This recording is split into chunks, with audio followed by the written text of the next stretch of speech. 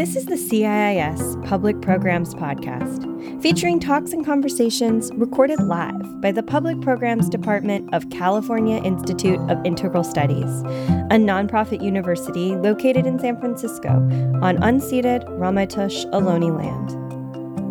With the second renaissance and re-emergence of psychedelic-assisted psychotherapy, the general public and therapists alike are confronted with new areas of exploration, but with few systematic frameworks available.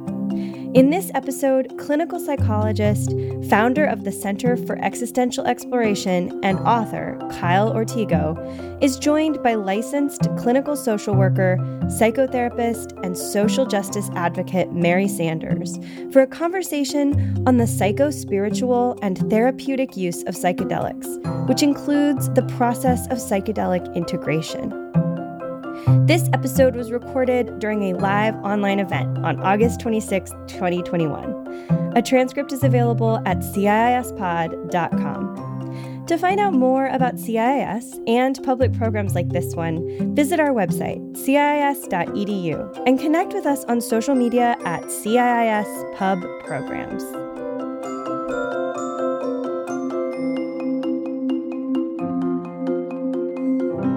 I'm Mary Sanders, and it's such an honor to share this space with Dr. Kyle Ortigo and just dive deep into his new book, Beyond the Narrow Life, A Guide for Psychedelic Integration and Existential Exploration. Firstly, I'd like to just start by honoring our ancestors. Kyle, as in your introduction in the book, you honored a few important ancestors to this work, and I wanted to see if you'd like to name a few. Yes, thank you, Mary.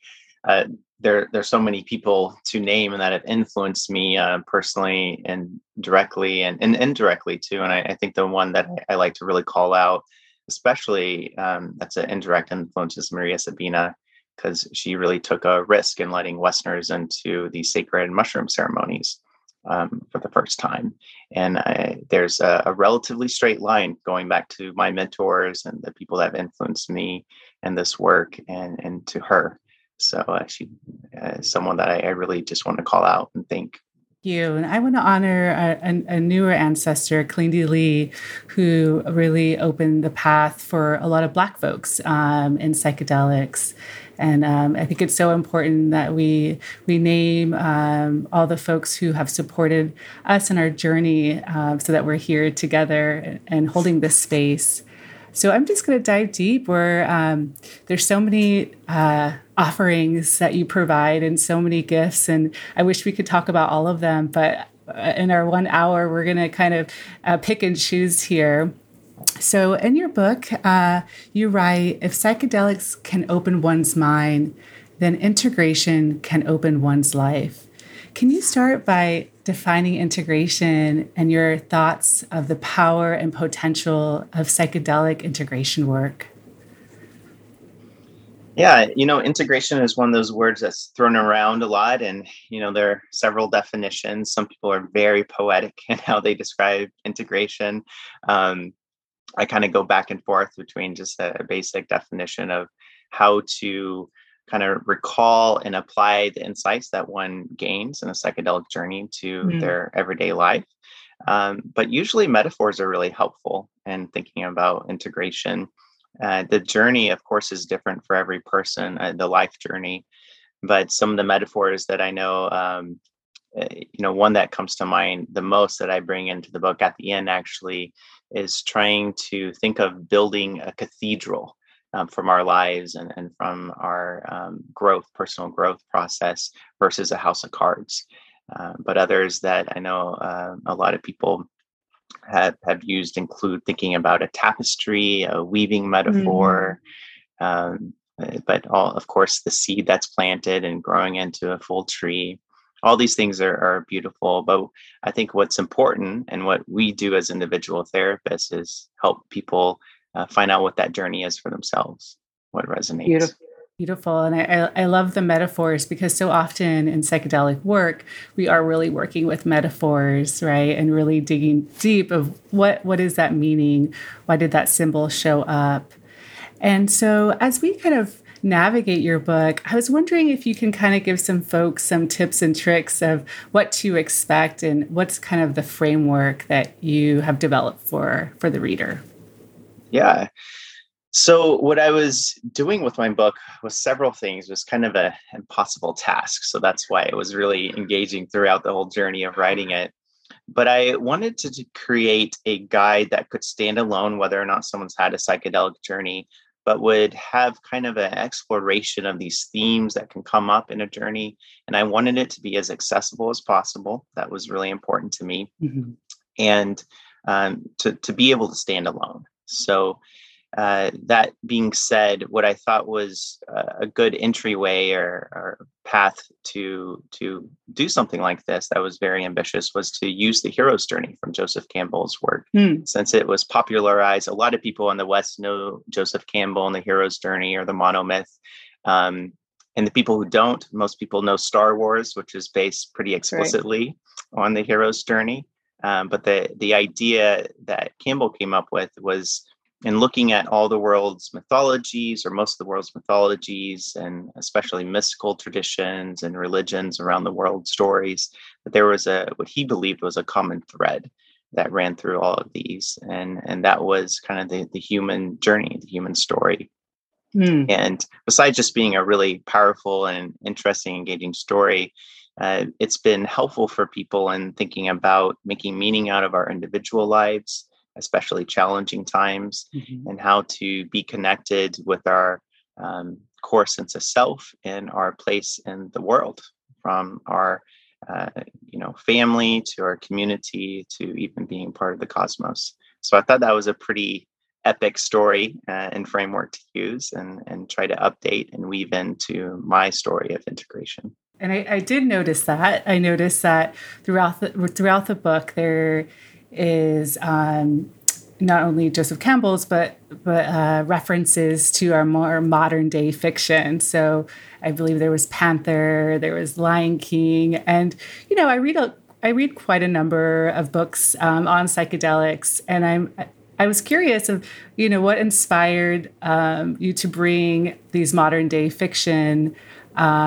stories into your book. It's something new, and I realized for myself, I have some movies to watch. That's one of the main impacts I want to have for people is a list of movies that they need to watch they haven't seen yet. So what's interesting about Joseph Campbell and just views of mythology, comparative mythology, and all that is we tend to think of it as something that's only relevant to the past, to our history. And past cultures, maybe some indigenous cultures, maybe to religious studies. But how I came into this work with depth psychology, Carl Jung, Campbell, etc., was through my film studies work.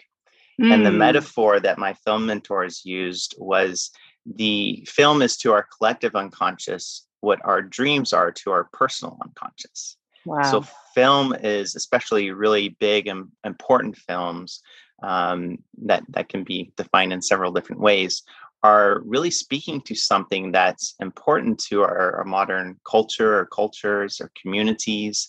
It's retelling of a grand story that was important in the past, maybe updating it, which mythology needs to be updated. Our stories need to be updated, just like our cultures, right? We learn things over time. We confront different challenges than we had before, especially in this age of advanced technology. So film is the closest place that we can get to our living myth.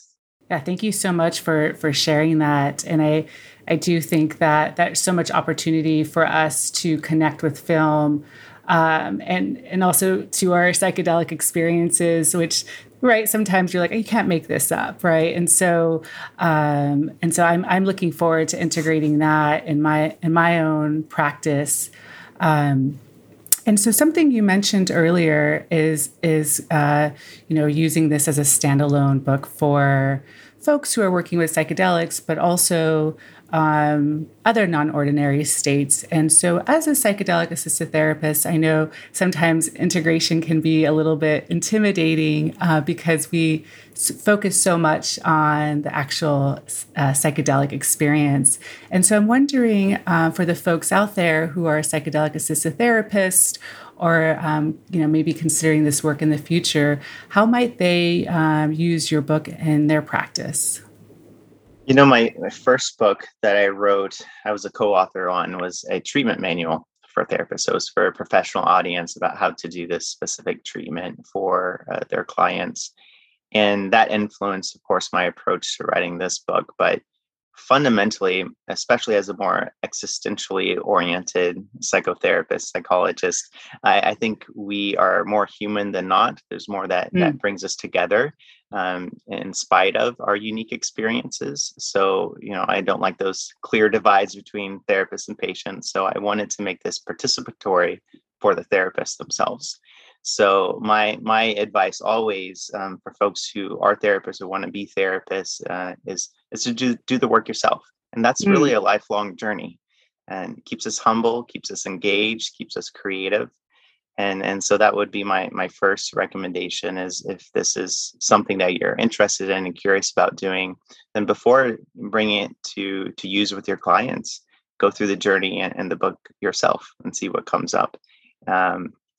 I think that's really fun. Personally, I like the parallel process, working with growth and with healing and transformation to be doing that work myself. And I think as therapists, when we're really engaged in that process, we're touched by the lives of the people that we work with. And so that I hope is seen in the book too. And what might you say, for folks who we know that, there's significant barriers to therapy. And so folks may, want to do this work on their own and maybe with a friend or peers. Do you have any thoughts around how they might approach the work? Yeah, I think fundamentally that's going to be the most common use of the book, actually. And I did write it for that because, I believe in therapy. I love individual, long-term, depth-oriented therapy. That's my bread and butter. That's what I really appreciate being able to do. And that's my career. And there are so many access to care issues with getting that level of care and attention, with cost, time, so many barriers and different kind of expectations about what therapy is, how to engage in it, training, and some of these topics like psychedelics, right? Psychedelic integration, that's relatively new, above ground for most people. It was never talked about in my training program, my entire PhD undergrad. If I didn't do film studies work, I don't think I would have really heard anything about psychedelics except from outdated research in one of my classes as undergrad. Like it's really that minimal.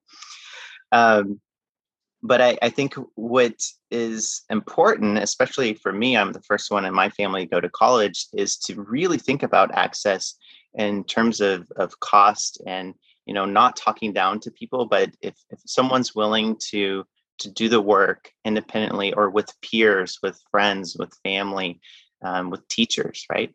Teachers have such an important role in our society and community that there are resources out there that they can use. And so that's why I created this. And, as as a therapist too, it's not what we tell our clients.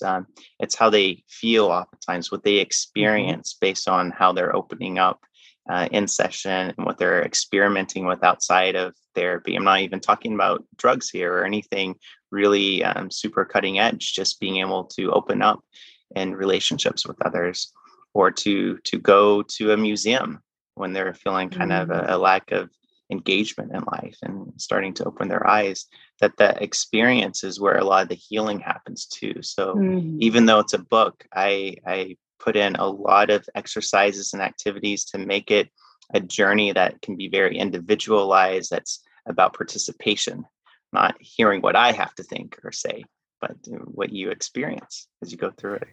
Absolutely. And I felt that when I read the book, and And it was really exciting because I started to listen to some of the music that you recommended. I went outside and I connected with the moon. And so I was like, wow, okay, like I'm really feeling it. And that was in the earlier stages of the book. And what I noticed is throughout the book, your voice is so warm. Your guidance is so gentle, and I did really feel your presence. And of course, we know each other, but I really loved how when you dove into the depth of cosmic awareness, which I find initially intimidating, but when you dove in there, you would say, "It's okay. Do you feel overwhelmed? That's okay. Just check in with yourself." And I just found that as if, you were there to validate my experience. And so I really appreciated that. And so I'm curious around kind of your motivation, your intention around just diving deep in the Arc 1 into cosmic awareness. Just love to hear about that. Yeah, not an easy topic. It's not, no. And that was another thing that I never got in my psychology courses. Like, but guys, we got to know the stage, right, of the story that we're all in. Yeah. And because I wanted the book to stand alone, I wanted to have some surprises in there, and I wanted there to be some deep dives and things that people weren't necessarily expecting. And I thought, starting with the sheer size, space, time of the cosmos, just from a purely like cutting edge science, but pretty materialistic worldview, that's enough to kind of shake up our minds and get us out of our kind of complacency, lack of mystery and life and everyday life. Because there is a hell of a lot of mystery if we just think about the number of stars and galaxies and things that we think we figured out so far. So I thought that would be a good place to do that and to kind of rectify this big gap that I had in my psychology courses where no one was talking about that. And a lot of people in psychedelic journeys too do have some connection with space. It's not for everybody and it's not in every journey, but sometimes people do feel like they get connected to what this thing is that we're all in. Sometimes it stays with the Earth, our solar system, the sun, and a lot of times it goes beyond that. So I thought it was a nice parallel. Yeah, I really appreciate it. And it definitely elicited the mystery, right? And so I was like, where is he headed after this? Wow. And I just really, really love just hearing your voice throughout the book and it being very consistent. And so I think it's so helpful to have that when you're doing this work on your own, to know that there's this support there in the process. Yeah, and then that's why I had metaphorical allies for each of the major sections of the book. And that's why curiosity was so important at the beginning, is because if we can bring an attitude of curiosity to our experience or to the things that can be scary or can induce a sense of awe, which does involve feeling small or uncertain, then we can go in and through it and find more information, more ways to grow, and a greater awareness. So that's why there was a synergy there. Right. And I see, the curiosity of just let's just get back into our feet, but back to earth, get grounded, and just be this observer and ask the questions, and as if we're doing this for the very first time, and maybe it could be for the very first time.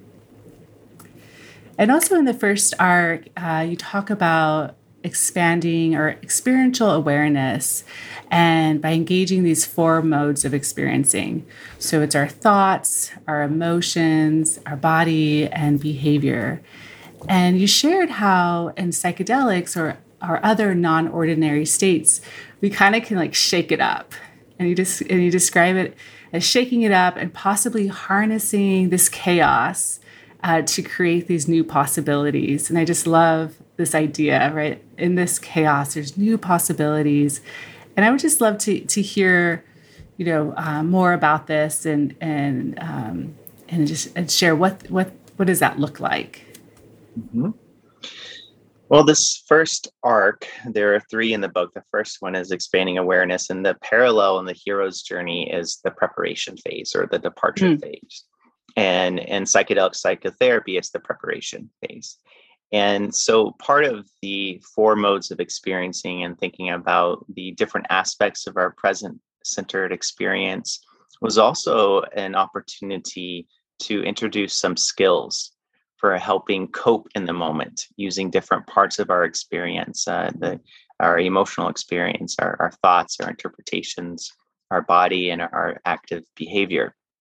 So there, I was doing a few different things with that chapter. But one is to help before we enter into what we're about to talk about, the existential trials of initiation, where we go into even kind of more personally heavy material. Yeah. So these four modes are ways to bring, again, that sense of curiosity to the present moment, because oftentimes, and it's very adaptive, we're pretty focused in on something. And maybe like our conversation right now, where we're thinking in our thinking mind and we're in that mode and it's kind of intellectual, but maybe not paying as much attention to our emotions, but certainly probably not paying much attention to our behavioral choices that we're making, like my gestures, like all of this is kind of unconscious that I'm doing right now. Right. What I'm feeling in my body, like these things, we get kind of narrow in our focus and attention, and that's very helpful. With or without psychedelics, though, and certainly in meditative practices, we can expand that beyond the things that we typically, by our personality or by habits, pay attention to and think about and observe things in our experience that are often ignored. So this gets really kind of interesting and wacky for a lot of people on psychedelic journeys because of synesthesia, all the various forms of that, and parts of the experience is just such a wide range of what people can experience in the psychedelic journey. And sometimes I think it's a compensation for what our biases might be in our everyday waking consciousness. So it's one way of bringing some curiosity to different ways that we can expand in the state and, of course, in that integration process. Wonderful. And it has me thinking about this opportunity, right, of, our default mode network turning down and that chatter turning down and seeing what shows up. And then, like you mentioned, using that ally of curiosity to be curious of, when I'm in this state, what does that look like for me? What does that feel like? What kind of thoughts come up? What kind of images show up?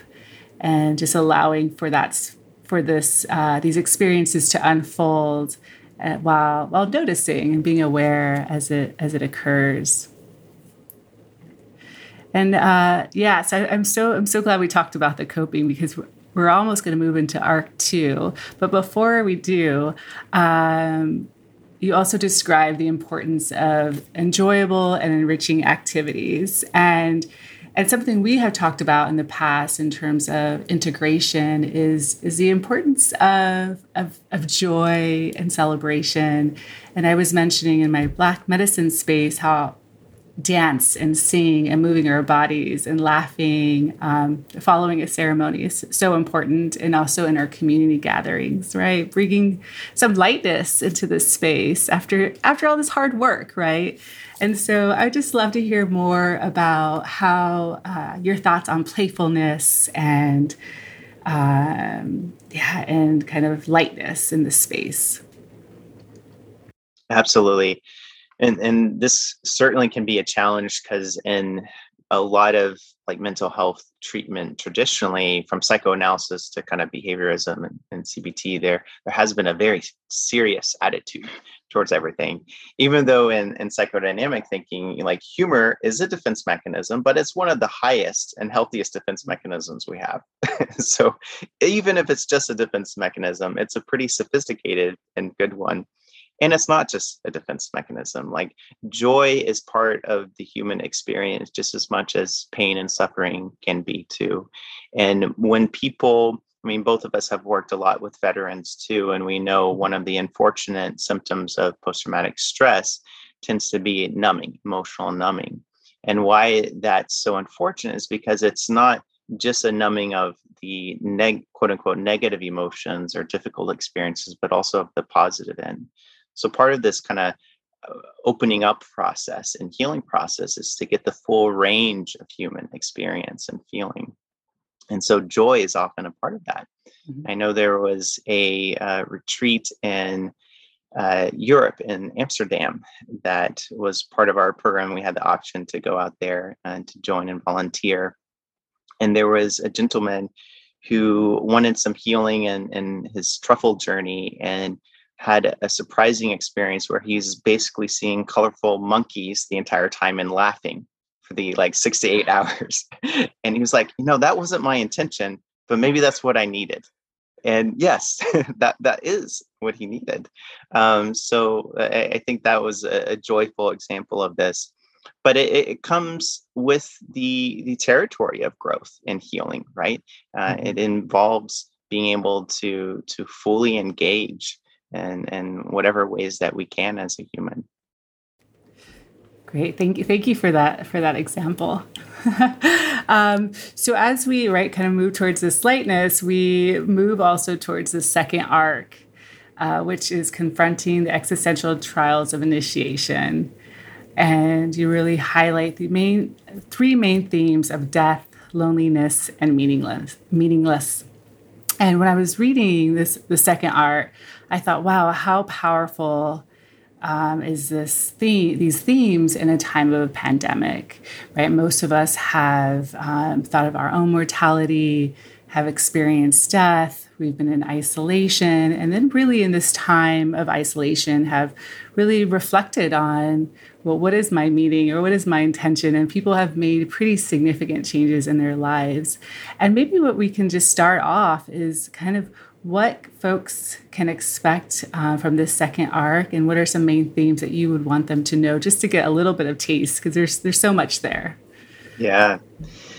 I sketched out the plan for this book over 2 years ago. It was about 2.5 years ago. So way before the pandemic hit.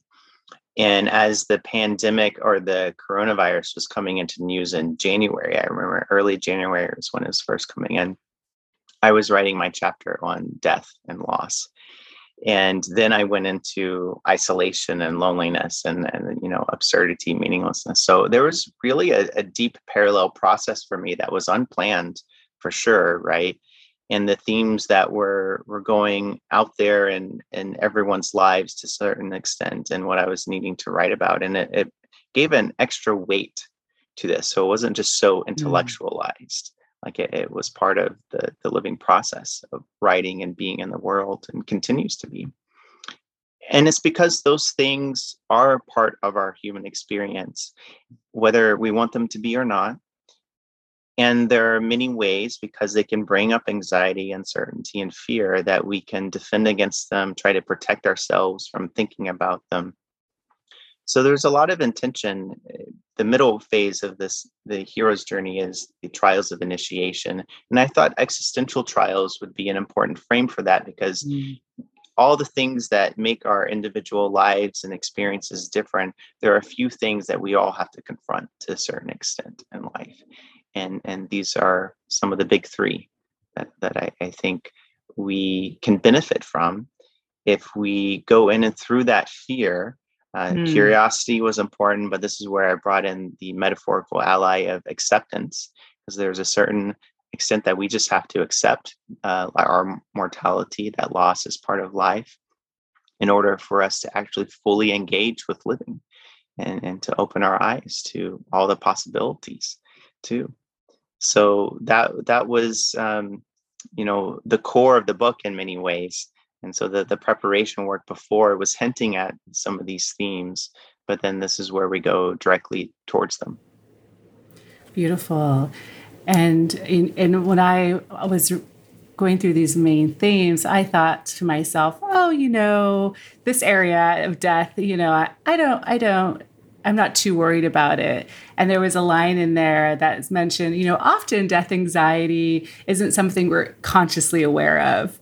And you provided this example when a young person dies, you often ask, well, how did they die? And you want kind of the storyline, and that being a way to cope, right? A way to protect ourselves from having to put ourselves in that same type of risk.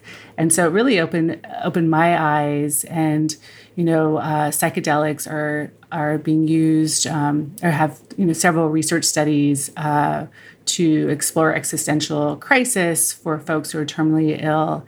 And so I was curious if you could talk a little bit more about that, in terms of how the experience can maybe help us move more towards acceptance, the second ally. Yeah, I mean, this research, Bill Richards, of course, who was one of my mentors in CIS and wrote the books Forward. It's such important and seminal work. I used to work in hospice too, and it's so inherently meaningful and challenging, but important, because that's all a journey that we have to take. It's very interesting how these experiences in the research on psychedelics, whether it was a full-blown, traditionally defined mystical experience or something else, how there was a decrease in existential distress and anxiety, even for people who didn't all of a sudden convert to this idea of an afterlife or some sense of the eternal. So there was something so powerful about the experience, even the mystery of it all, that even for people who remained atheists, it felt healing for them. And so this was a challenging topic to talk about in the book, because I wanted to write in a way that would make kind of the gates into the book like as wide as possible. I didn't want to be speaking only to people who believe in an afterlife or a spiritual realm. I wanted people to really make up their own minds, or explore in their own ways what they think is the mystery of death, what happens during and after.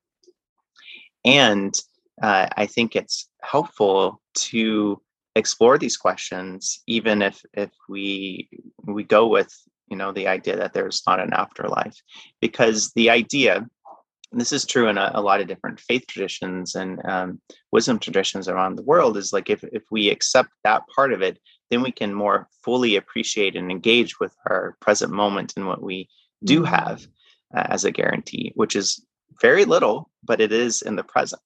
It's not about, I'm going to die when I'm 80. It's could be any moment. So it's a deep sense of gratitude and appreciation, and an ability to mourn and go through all the various experiences of mourning when death does enter our lives. Yeah, and I love that you kind of brought up the importance of the conversation. It seems like in our culture, there's a lot of avoidance around death, and we have our own, of course, traditions and practices here, but it seems like the anxiety or the existential distress around it really supports this avoidance. And I'm kind of curious, or I'm hoping that maybe psychedelics, one of the gifts would be to help people talk more about death and to kind of bring it a little more into the mainstream conversation. Mm-hmm. I think that would be really helpful, right? There's a reason why death is called the great equalizer. That's right. And is there anything that you would want to kind of share or highlight about the other themes before we move on to the third arc? Sure. Just like the first arc, starting with a big, powerful, surprising place, the cosmos, the second arc starts with a powerful, surprising place, death and loss and permanence. And so I did that too, to kind of help frame the other themes of our sense of loneliness to interconnectedness, that move, and then facing uncertainty and meaning, while still living a life that's guided by our principles, our values that somehow we still intuitively have. And we have all sorts of stories we can make up about why we have those, but each of us does. And so that was an important part of that arc, to get to that place of meaning and responsibility. Like, meaning comes with responsibility. Yeah, and it seems like, right, bringing this conversation forward, we create more spaciousness to, right, to bring in that curiosity, bring in that acceptance, but also just normalizing these themes in our lives, which would really enhance our interconnectedness, right, and really maybe validate those attachment wounds that we experience that came up in your conversation around loneliness. And so I think this is, one of your offerings here is to bring that conversation forward. Yeah, thank you for that. I think what's important to note from a process standpoint too is like just being able to do a book like this. You can do it on your own, but if you're doing it with a friend and anyone else, like you're going to have some pretty weighty conversations and it can be vulnerable, and vulnerability is how we build intimacy and connection. So there's a real salve there for our sense of isolation and disconnection too, just in this process. And as soon as you brought that up, it kind of the values exercise just popped in my head, and really how that could be really helpful in a relationship or in a family system to help the family or the partnership explore values, or what are the values of our family, or where are we going to focus on. And so I really appreciate how accessible that exercise is, and I'm also curious to dive deeper in that as well. Mm-hmm. Absolutely. All right. So we kind of now are kind of moving towards the final arc, integrating the endless possibilities of the self and beyond. And here there's a lot of talk around Jung's archetypal, the power of self, and really integrating all of our parts, the conscious and the unconscious minds. And you talk about the center that harmonizes the complex dynamics of our psyche. Let's kind of spend maybe the last good amount of time exploring this and what that means to you. Mm-hmm. I mean, each of these topics are so huge, right? Right. so this one kind of wide open doors and the possible directions that we can go in. But the self archetype is the capital S self. So there's lots of confusion when talking about it versus reading about it. But this has been spoken about. It's one of the fundamental concepts too in internal family systems therapy, but it's different in IFS. There's a different, more of a positive spin on the self than Jung necessarily had. Jung was still overall positive, but it was kind of beyond these concepts even of good and evil per se. But it's the organizing principle, the overarching archetype of the different aspects of ourselves, and that lies in the unconscious. And a big motivation for writing this book is trying to chip away at this esoteric idea of individuation, the lifelong personality growth, movement towards wholeness for the psyche that Jung described. And part of that move was to go beyond the central role of our egos, our personal identity, and our sense of self, and have a greater repaired connection with the archetypal self. So all this is like super abstract. So again, why the experiential is so important in the book and the different activities. But the idea is that there's something within us that is probably connected to our intuition. That's also why like our values, the intuitive sense of what our top values are, what's meaningful to us, paying attention to that is important. And it doesn't need to be explained away. It's not about just ways to protect ourselves from things that we fear, which is one of the main roles that the ego has. But it also has a quality that I think is important that we're seeing in a lot of modern psychotherapy, third wave behavioral therapy, like acceptance and commitment therapy. This idea of flexibility, psychological flexibility. And this has been a theme in a lot of mental health models, that what defining health is something that we there's a million definitions for that, just like psychedelic integration. But one aspect of health is being able to flexibly respond to our environment in ways that are helpful. And so that differs by the situation, differs by what capacities we have, our personalities, et cetera. So that's one of the gifts of this movement of individuation, is we're expanding our awareness still, and the different parts of ourselves, but instead of trying to avoid some of the things that we don't want to think about with ourselves, like the shadow, which is another major theme of this arc, we can actually approach them with, again, curiosity, acceptance, and some compassion, and see what we can learn from this complexity that we're uncovering. And you bring up compassion. So that's our third ally. Is that right? Our third is wisdom. Oh, and wisdom. I chose. Okay, thank you. Well, I chose wisdom because. Tests here.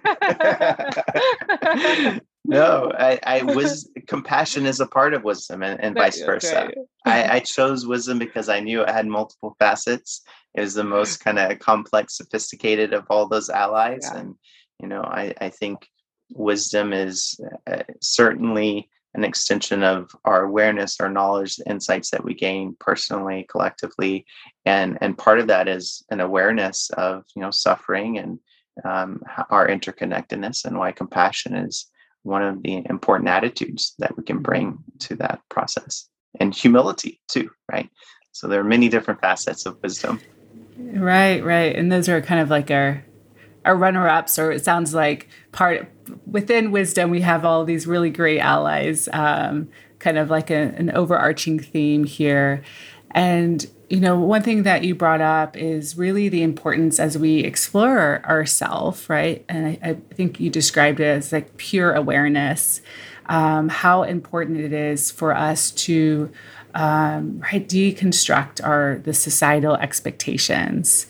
And some of my work is to really kind of take off these layers and exploring race identity, what folks expect us to be, how do we express ourselves, and you mentioned that within, for example, with some of your clients in relation to gender identity and gender expression, and I would love for you to just kind of touch on that, because I do think it's such an important theme in terms of kind of rebelling, right?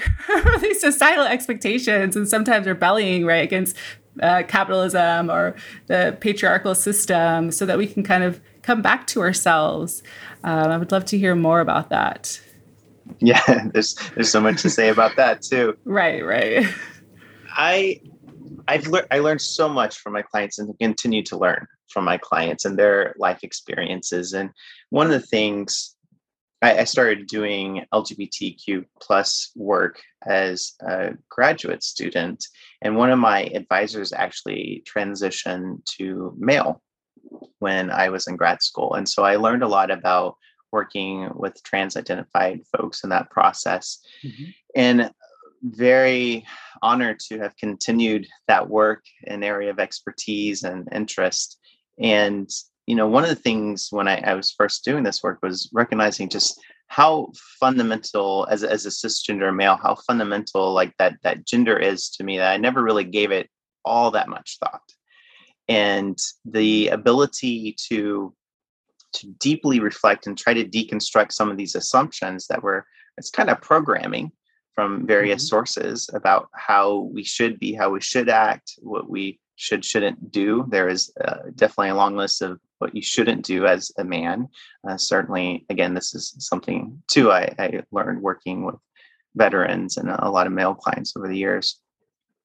But in that process, it's not about that you need to, come out or transition or become non-binary. That it's not about an end goal, because that's going to be different for other people. But in that process of uncovering what these assumptions are, how they're constraints on how we can be, how we can experience, how we can express, how we can connect, how we can love, like dismantling all of that is where we can really get to this sense of authenticity, whatever that means for each person. So I think that's something I like to celebrate, is that authenticity and freedom in that process of, seeing what's mine and what's not mine. Right. That's so beautiful, and the ability to have this chapter to help us, right, to take off these constraints like you're mentioning, and then to feel what that's like, right, to experiment. Well, now that one piece is off of me, or is less tight, I can kind of experiment with how my body feels, experiment what kind of thoughts come up, or how I move in the world, and continue to grow in that process.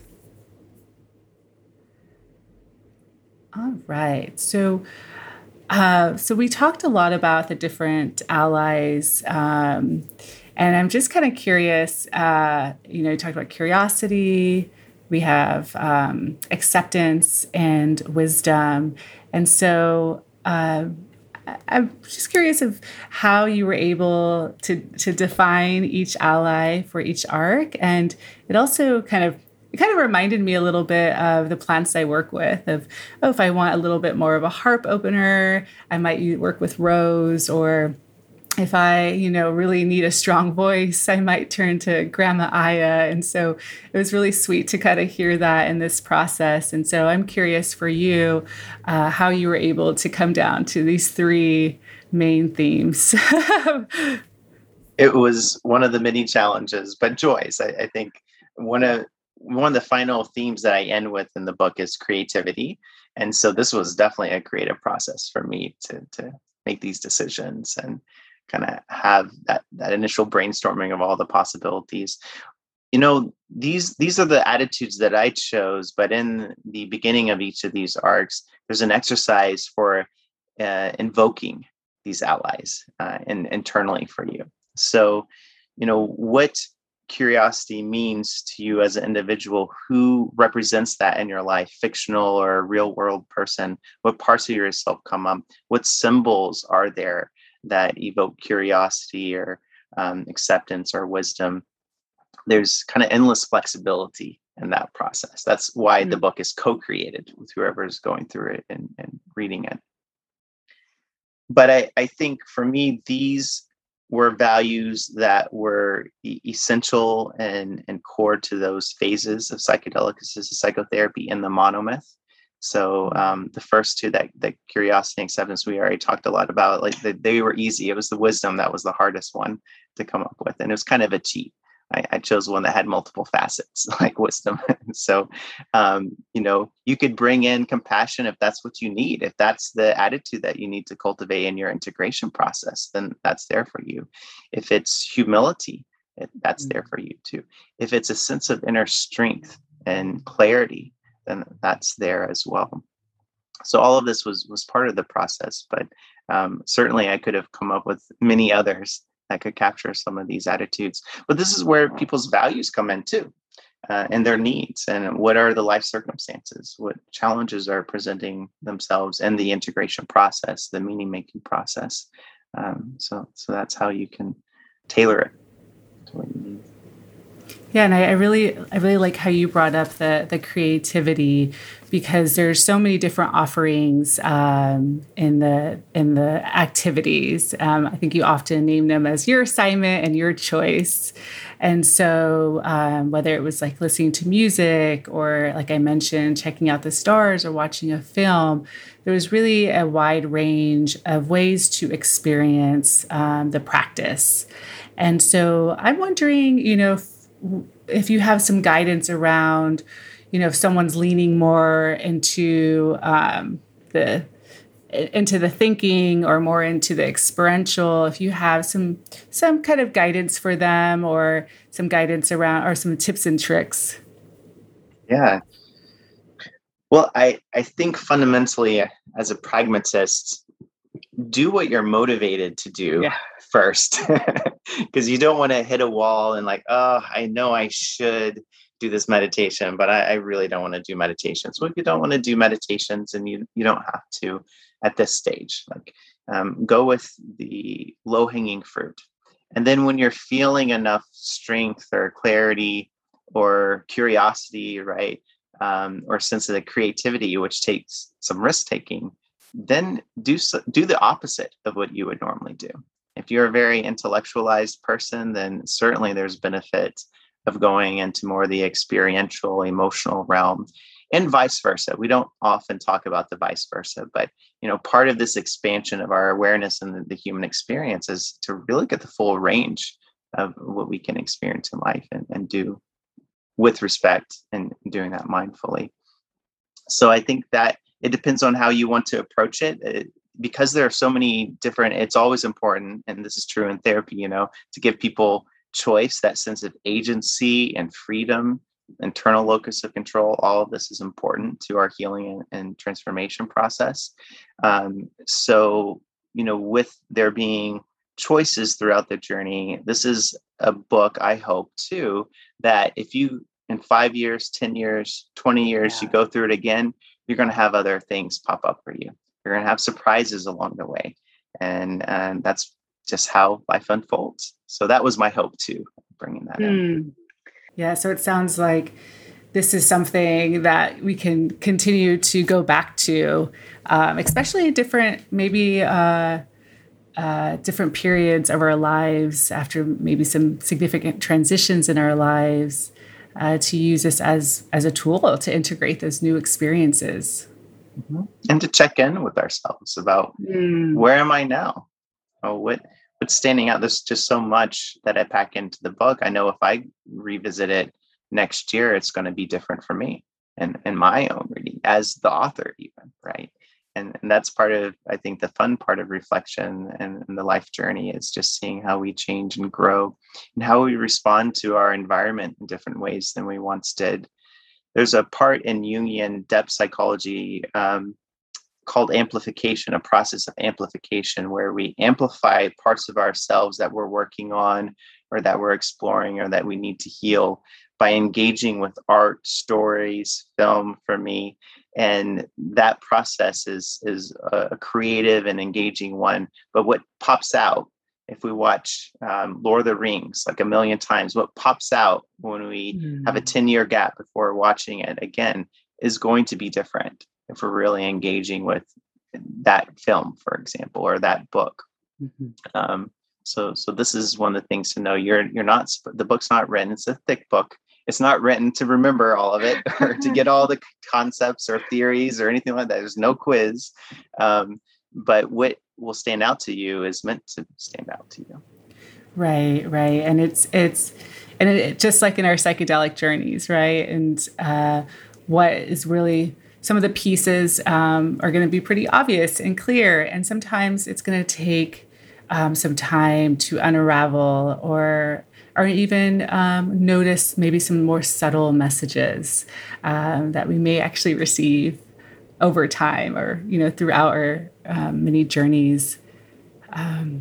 So in the final arc, you also talk about, right, the power, or rather the responsibility of this knowledge and the responsibility to move towards goodness.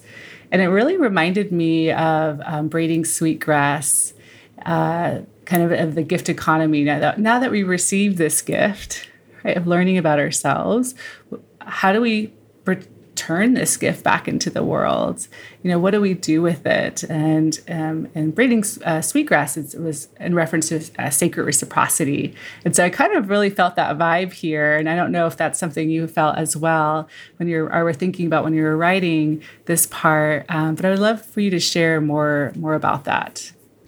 It's funny because at least in how the hero's journey or Joseph Campbell's work has been talked about in the West or personal development since his time, one of the main criticisms has been that it's very individualistic, which is a bit of a surprising criticism for me because I never read it as such. Yeah, you have the hero, but the hero's never alone. There are many allies, foils, other people. Like there's such richness and the community, like the whole point of most mythologies and the hero's journey of that structure is about giving back to the community or protecting the community. So I thought this would be a nice way of kind of really fleshing out, like, what are our gifts? What did we learn in this journey? What can we bring back? And it's really not just like a one-for-one exchange. It's like, this is the amplification. This is a multiplication of the healing that we really do hope for in the world.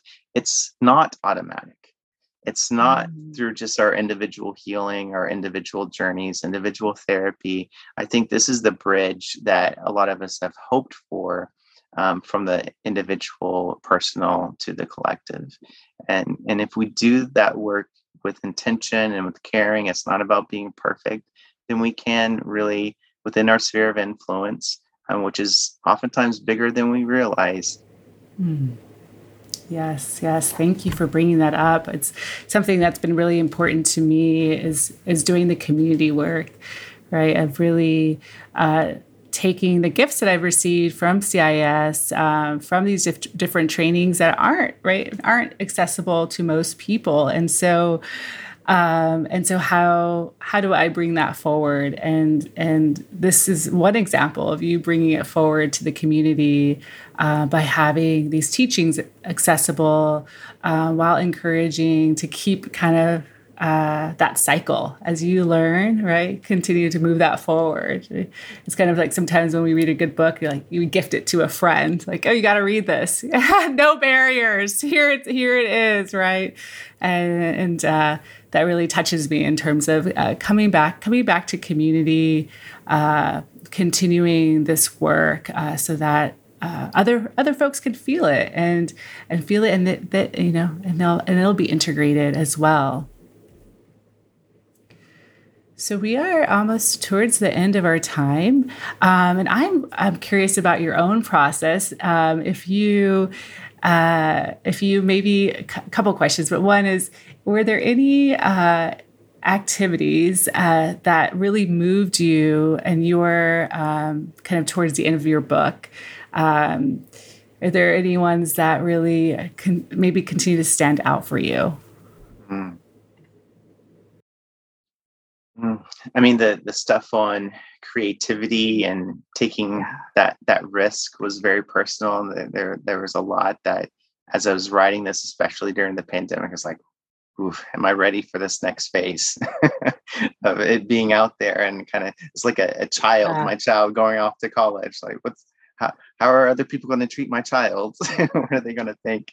But it was a good process. It was a vulnerability to experience. And I knew it was always important to write about the shadow.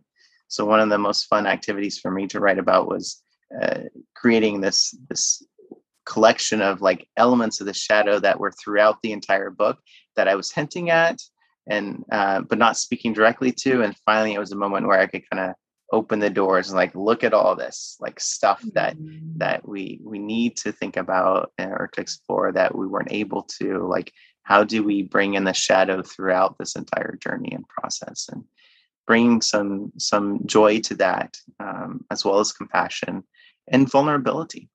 Okay? This shadow work is always vulnerable. Right.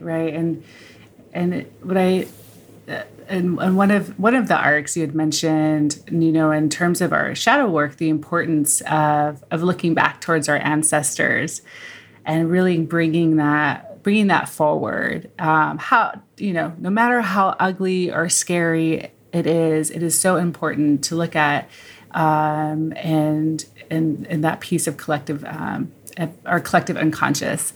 And so, I really appreciated that piece. So often, right, in individual therapy, we may look at one generation back, but we're not looking at maybe 4 or 7, generations, and how that still is stored in our bodies and still stored in the way that we move in the world. Absolutely. And really recognizing that each generation back is an exponential increase in our number of ancestors. And the number of experiences, good, bad, ugly, everything in between too. So there's a lot there, but that's part of the mystery too. That the very fact that we can be here with technology, having this conversation, all the countless ancestors and random experiences that had to happen for this to occur is mind blowing. So every now and then, just pausing and thinking about that, is kind of fun. Yeah, and that's something I think you really highlight, right, in the book, of just the mysteries around us and really staying kind of present in that. There's so much that we don't know about our bodies, about the universe, and so maintaining that I guess would be that curiosity and also I'm not quite getting the word, but just the awe. Right. I think you mentioned the awe. Right. Okay. So I'm wondering if there are maybe some themes that that we didn't touch on that would be helpful to wrap up around. We just have a few minutes left. Mm-hmm. I think we covered so much. I just, one of the joys for me as a writer and for this book now being out is I've gotten messages from people who are reading it and doing exercises, just all the things that are coming up for them. And that really is just so enriching for me to hear. And I'm always so curious about people's reactions and what they're learning from the experience. And so I just want to express that gratitude of being able to be at this phase and to learn from others. And it sounds like not only, right, is of being in this phase, but also really, like you said earlier, being in this place of vulnerability and taking on this challenge. And so, Kyle, I want to thank you, but also thank all the people around you that supported this process, and your ancestors and your family that had to give these pieces and continue to help you grow and explore the shadow and these really themes for me that are a little more challenging. So I really appreciate having this challenge myself. Absolutely. I was never alone, right? And that's right. And so I'm wondering, for folks who may want to continue to learn more about you, or want to dive deeper into this process, if you have any suggestions of where to look or what to keep up with. The book distills a lot of the work that I tried to do, depth-oriented work in my private practice. So if people are interested and they're in California and kind of having some guidance this process, I'm happy working with people. It's one of the honors of my career and my life to do that. So my website's at existentialexploration.org. But otherwise, hopefully when things open up, I'll be able to be at some of the community events and be able to meet people in person. I love just getting to know folks. Wonderful. Thank you so much for this time together. Thank you for listening to the CIIS Public Programs Podcast. Our talks and conversations are presented live in San Francisco, California. We recognize that our university's building in San Francisco occupies traditional, unceded Ramaytush Ohlone lands. If you are interested in learning more about Native lands, languages, and territories, the website native-land.ca is a helpful resource for you to learn about and acknowledge the Indigenous land where you live. Podcast production is supervised by Kirsten Van Cleef at CIIS Public Programs. Audio production is supervised by Lau Barrere at Desired Effect. The CIIS Public Programs team includes Kyle DeMedio, Alex Elliott, Emlyn Guinea, Jason MacArthur, and Patty Fort. If you liked what you heard, please subscribe wherever you find podcasts, visit our website, ciis.edu, and connect with us on social media at CIIS Pub Programs. CIIS Public Programs commits to use our in-person and online platforms to uplift the stories and teachings of Black, Indigenous, and other people of color, those in the LGBTQIA+ community, and all of those whose lives emerge from the intersections of multiple identities.